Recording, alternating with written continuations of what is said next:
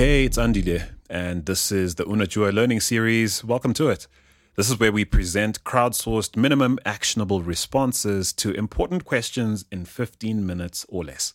Now, this is the final installment of a three-part series unpacking the question, is the African technology ecosystem at an inflection point? Now, it's presented by Nigerian analyst and researcher Darren Adebayo. Now, if you haven't listened to the first two podcasts in the series, I'd recommend that you do that first. Before we proceed, I'd like to introduce you all to someone. His name is Portent Ncube. He is an intern producer here at African Tech Roundup, and he's one of several new voices who will be finding their podcast sea legs on this platform. And of course, he and others will be contributing to the editorial depth of our work. So, hey, Portent, how are you doing, young man? I'm good, man. How are you? Chillos. Tell the people a little bit about yourself and, what you do here. Well, I'm an avid runner, millennial, and I have a Bachelor of Arts in Peace and Conflict Studies with a minor in Development Studies, as well as a Bachelor of Laws. Okay, so you're an overachiever. Hooray for you. Also, you left out the most important fact about yourself, which is that you're Zimbabwean. Best stock on the planet, right? That's an understatement. We're top tier. Top tier. Now all the hate mail from the rest of the continent will come. We don't care. That's what happens at the bottom of the food chain. Let the crabs at it. Yeah, let them have it. So, okay, we really are joking, Africa. We love you too. So listen, you're here to remind the people about one of the exciting things that we'll be doing to grow the impact of the African Tech Roundup platform, yeah? Yes. Right, so what is it? As African Tech Roundup, we'll be partnering with Social Stack, and we'll be launching a social token on the Silo blockchain to drive community engagement. Community, that is our village. So if anyone listening hasn't read the press release we put out 2 weeks ago, you should definitely head up to africantechroundup.com and have a crack at it. But wait, there's more. There's more? Definitely there's more. On June 16, that is a Wednesday, we'll be publishing a special social token launch podcast with more information on how the ATRU token works. The episode will feature, of course, Andile Masuku, as well as the Social Stack co-founder and CEO, Andrew Bekowitz, unpacking the details about the project. So yeah, look out for that wherever you're listening to this right now. Fantastic. Great stuff, Portent. It's back to the galleys for you then. Definitely. Row! Cheers! See you around, bud. In other news, people close to Darren Adebayo report that sometimes when Darren sends them voice notes via WhatsApp or Telegram, he lines up intro music and it sounds a little like this.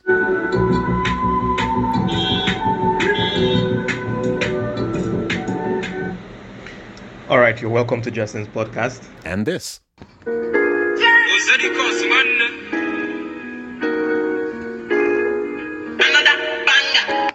Hi guys, welcome to my podcast. Moving on, in this episode, Darren unpacks what is driving the increase in capital flowing into Africa's tech ecosystem, suggests what the various types of capital coming into the space might signal, and he analyzes the role that local and international investors might play.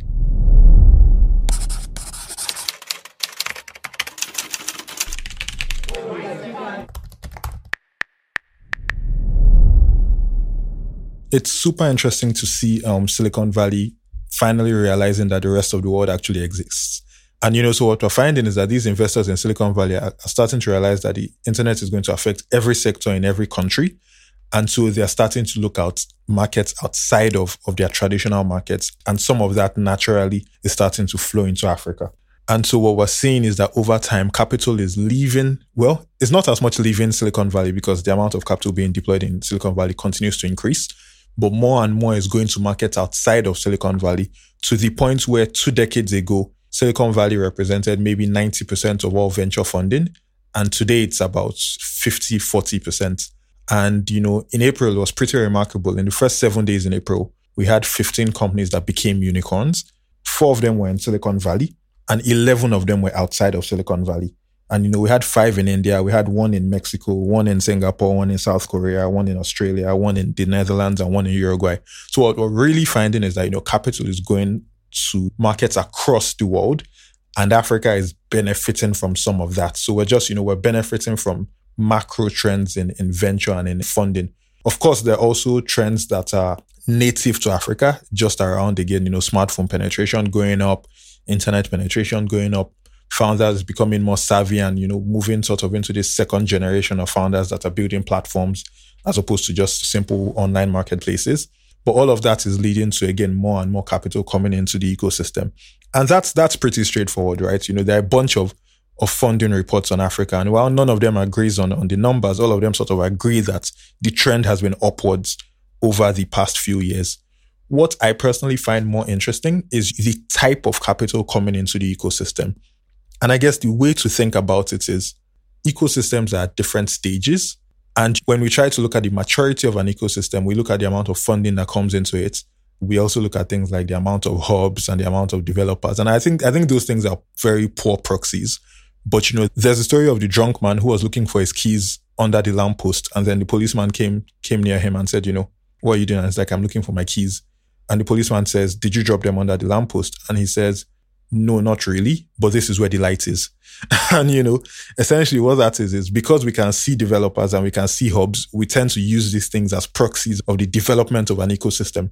But for me, I like to look at the kinds of companies that are being funded and the kinds of companies that are being started.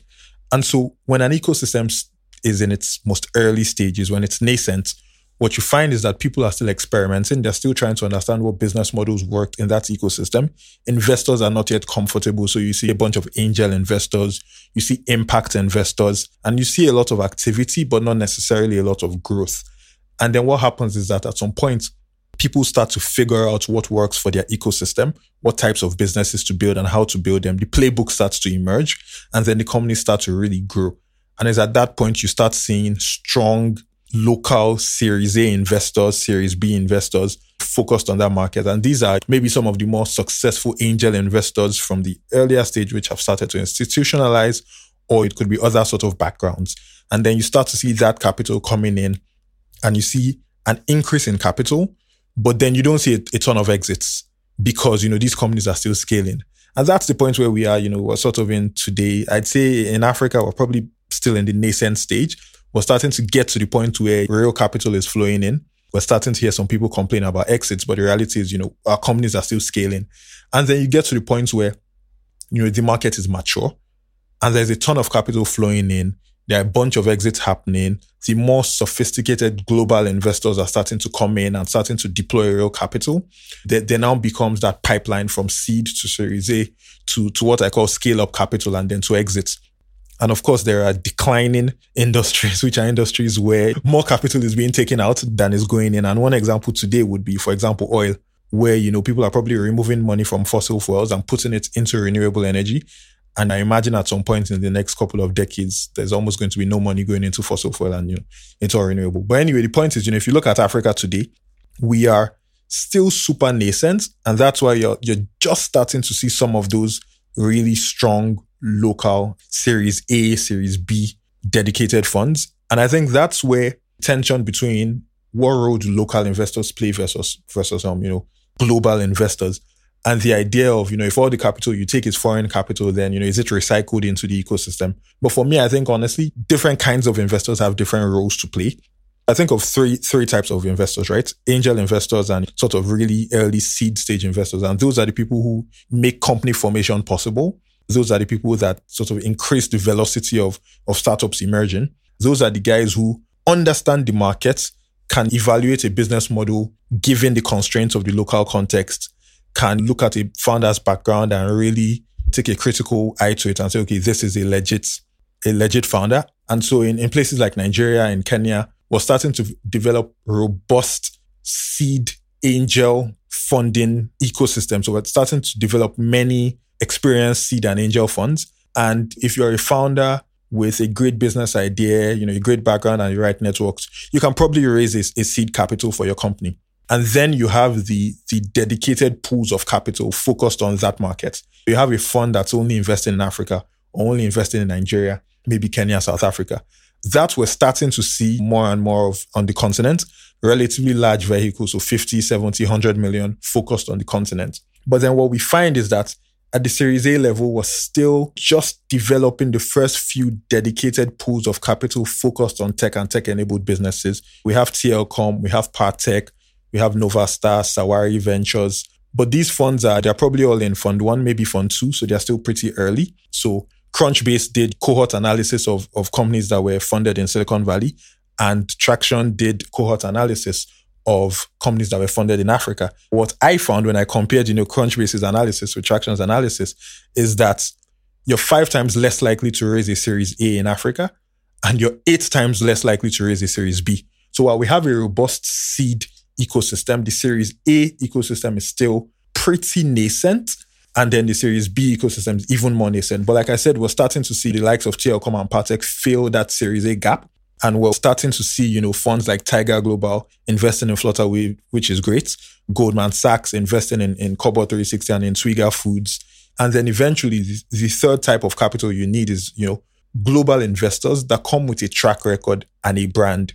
And what those guys do is when they deploy money into your ecosystem, it's sort of validation, and that brings in other investors. And so if you look at YC is perhaps in the markets in which they select companies, perhaps the most important investor in those ecosystems. And YC has only deployed maybe $5 million in Africa. And I'm sure there are a bunch of local VCs that have deployed more than that, maybe even in a single deal, right? But the reason YC's capital is important is because of what it means, and it's because of its ability to attract further capital into the ecosystem. And so that's kind of the role many of these global funds play. And then, of course, there are the global funds that just have a shit ton of capital, like, Tiger Global, which, they just deploy in your ecosystem, and then they help your companies achieve the type of scale that, eventually leads to an exit. These global funds that don't necessarily understand the market can bring a perspective from across all the markets they invest in. They can bring validation, and they can bring a ton of capital. Greycroft was in Flutterwave. They were also in Aza. And so we're starting to see more global funds with a ton of capital paying attention to the ecosystem. And if you just play this trend forward by a few years, maybe by a decade, we're going to develop a robust funding pipeline from seed to Series A to Series B to sort of scale up capital, Series C, D, E. These days, who knows, F, G, H, if you're Stripe. And then finally, when companies grow, when they scale, when they have these investors who come in late stage with a ton of capital and a ton of expertise in the public markets, they finally, exit. We shouldn't be worried about, is the market big enough? Because we can see the market maturing, we can see the company scaling, and we definitely shouldn't be worried about exits, because we can sort of see the investor profile focused on the market evolving and maturing. We're probably at some point in the next decade going to become a much more mature market with a pipeline of investors from seed to exit that are consistently deploying capital into the market. And that's it for this series. A big thank you to Darren Adebayo for his service to the village. Next week, we'll see the start of our next Unajua series, unpacking what it takes for a Ugandan research insight startup to become a commercial success. We have Peter Kisada on deck for that one, so be sure to join. In the meantime, though, this is where you get involved. Click on the Unajua tab on africantechroundup.com and leave us a 60-second voice note with your reaction to any of our Unajua episodes thus far. Or you can tweet us using the hashtag Unajua series, or leave us a DM at African Roundup. We'd especially love it, though, if you left us a voice note so that we can scale your views on a future podcast. And again, to do that, head to africantechroundup.com/Unajua. That's africantechroundup.com/UNAJUA. Unajua. One last thing, fam. We are currently pushing to enlist our first 1,000 premium members. Your support will allow us to spend less of our team's precious bandwidth on sourcing podcast advertisers and content sponsorships, and more on producing and publishing great content like this. So to become a premium member today, click on the Patreon tab on our website. And one last time, remember that on June 16th, our special Social Token Launch podcast will provide more information about how the ATRU token will work. So please do join us for that. All right, that's it. Till next time, take care.